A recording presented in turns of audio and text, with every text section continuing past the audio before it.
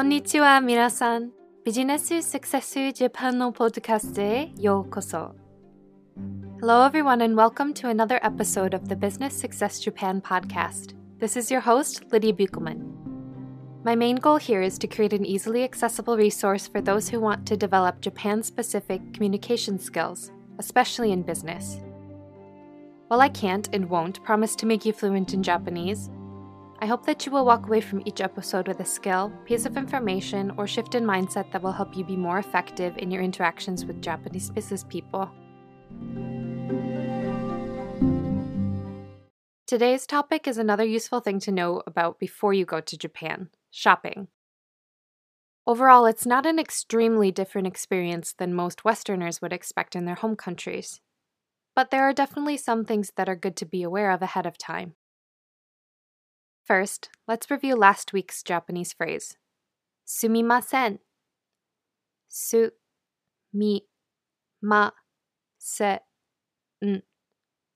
Sumimasen. This phrase is used to say, excuse me, sorry, or to get someone's attention. It's similar to one of the phrases we learned earlier, shitsurei shimasu, but it's less honorific or formal. Today's phrase is important for getting what you want when you're out in Japan, as it just means, please give me. O kudasai. O kudasai. O kudasai. So to ask for something, you just put the item you want in front of the phrase. For example, the word for coffee in Japan is kohi.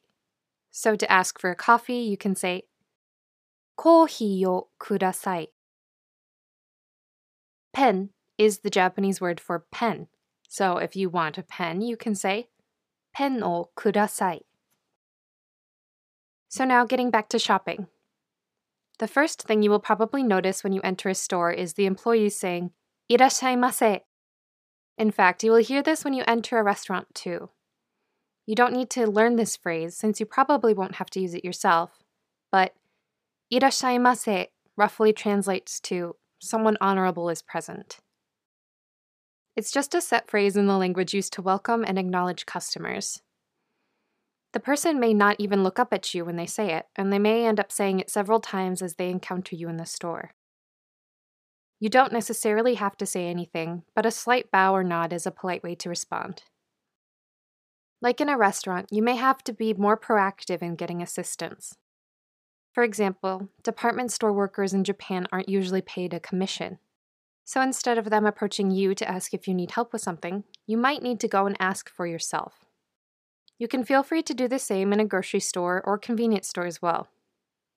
But don't worry, because you can just use the phrase we learned today, item o kudasai, to get them to give you something.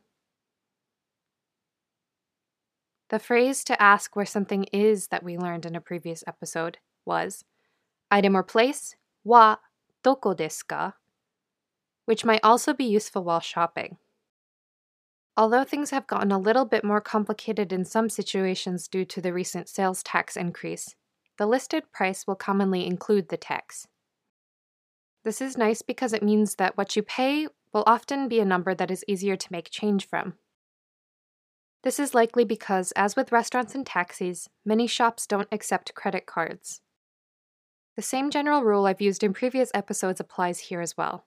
The smaller the town and the smaller the store, the more likely they are to be cash only.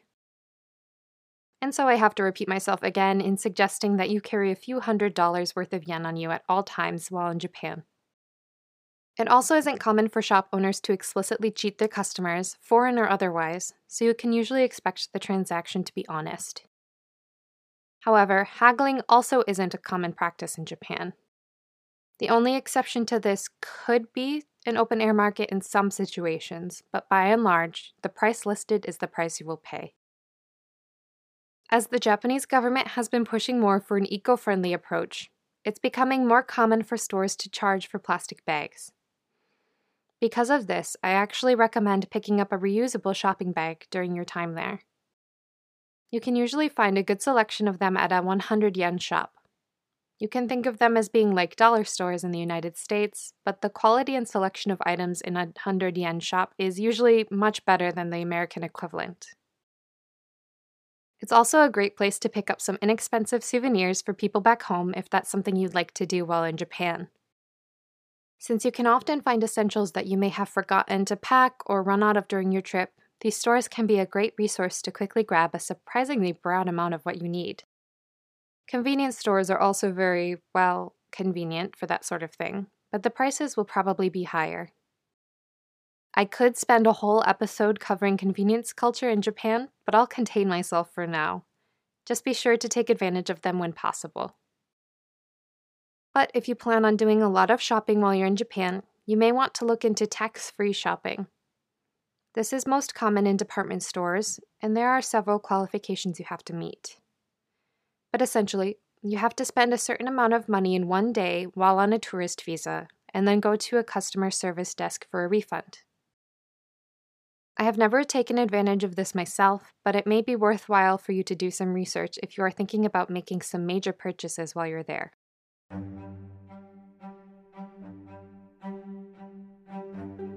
And that's all I have for you today. A quick note that today is episode 10, which wraps up the first season of the Business Success Japan podcast. Thank you very much for your support up until now, and I will be starting up season 2 after a 1-month hiatus. Since this is a solo project, writing, recording, and editing these episodes takes quite a bit of time, so thank you for your patience. In the meantime, if there are any topics you would like me to cover, please be sure to reach out and let me know. But I will be back with another round of episodes and maybe even a few interviews about Japanese culture and business, so be sure to stay tuned. But in the meantime, remember that the more you learn, the more confident you will become as you explore the opportunities Japan has to offer you. So, if you found the information here today useful, I hope that you will subscribe for more Japanese language and cultural guidance. And if you enjoy the podcast and want to hear more content in the future, please consider leaving a review. It really helps other people find the show. And of course, if you have any other questions, comments, or suggestions, please email me at businesssuccessjapan@gmail.com, the name of the show, lowercase no space, with @gmail.com at the end. Until next time, mata kondo.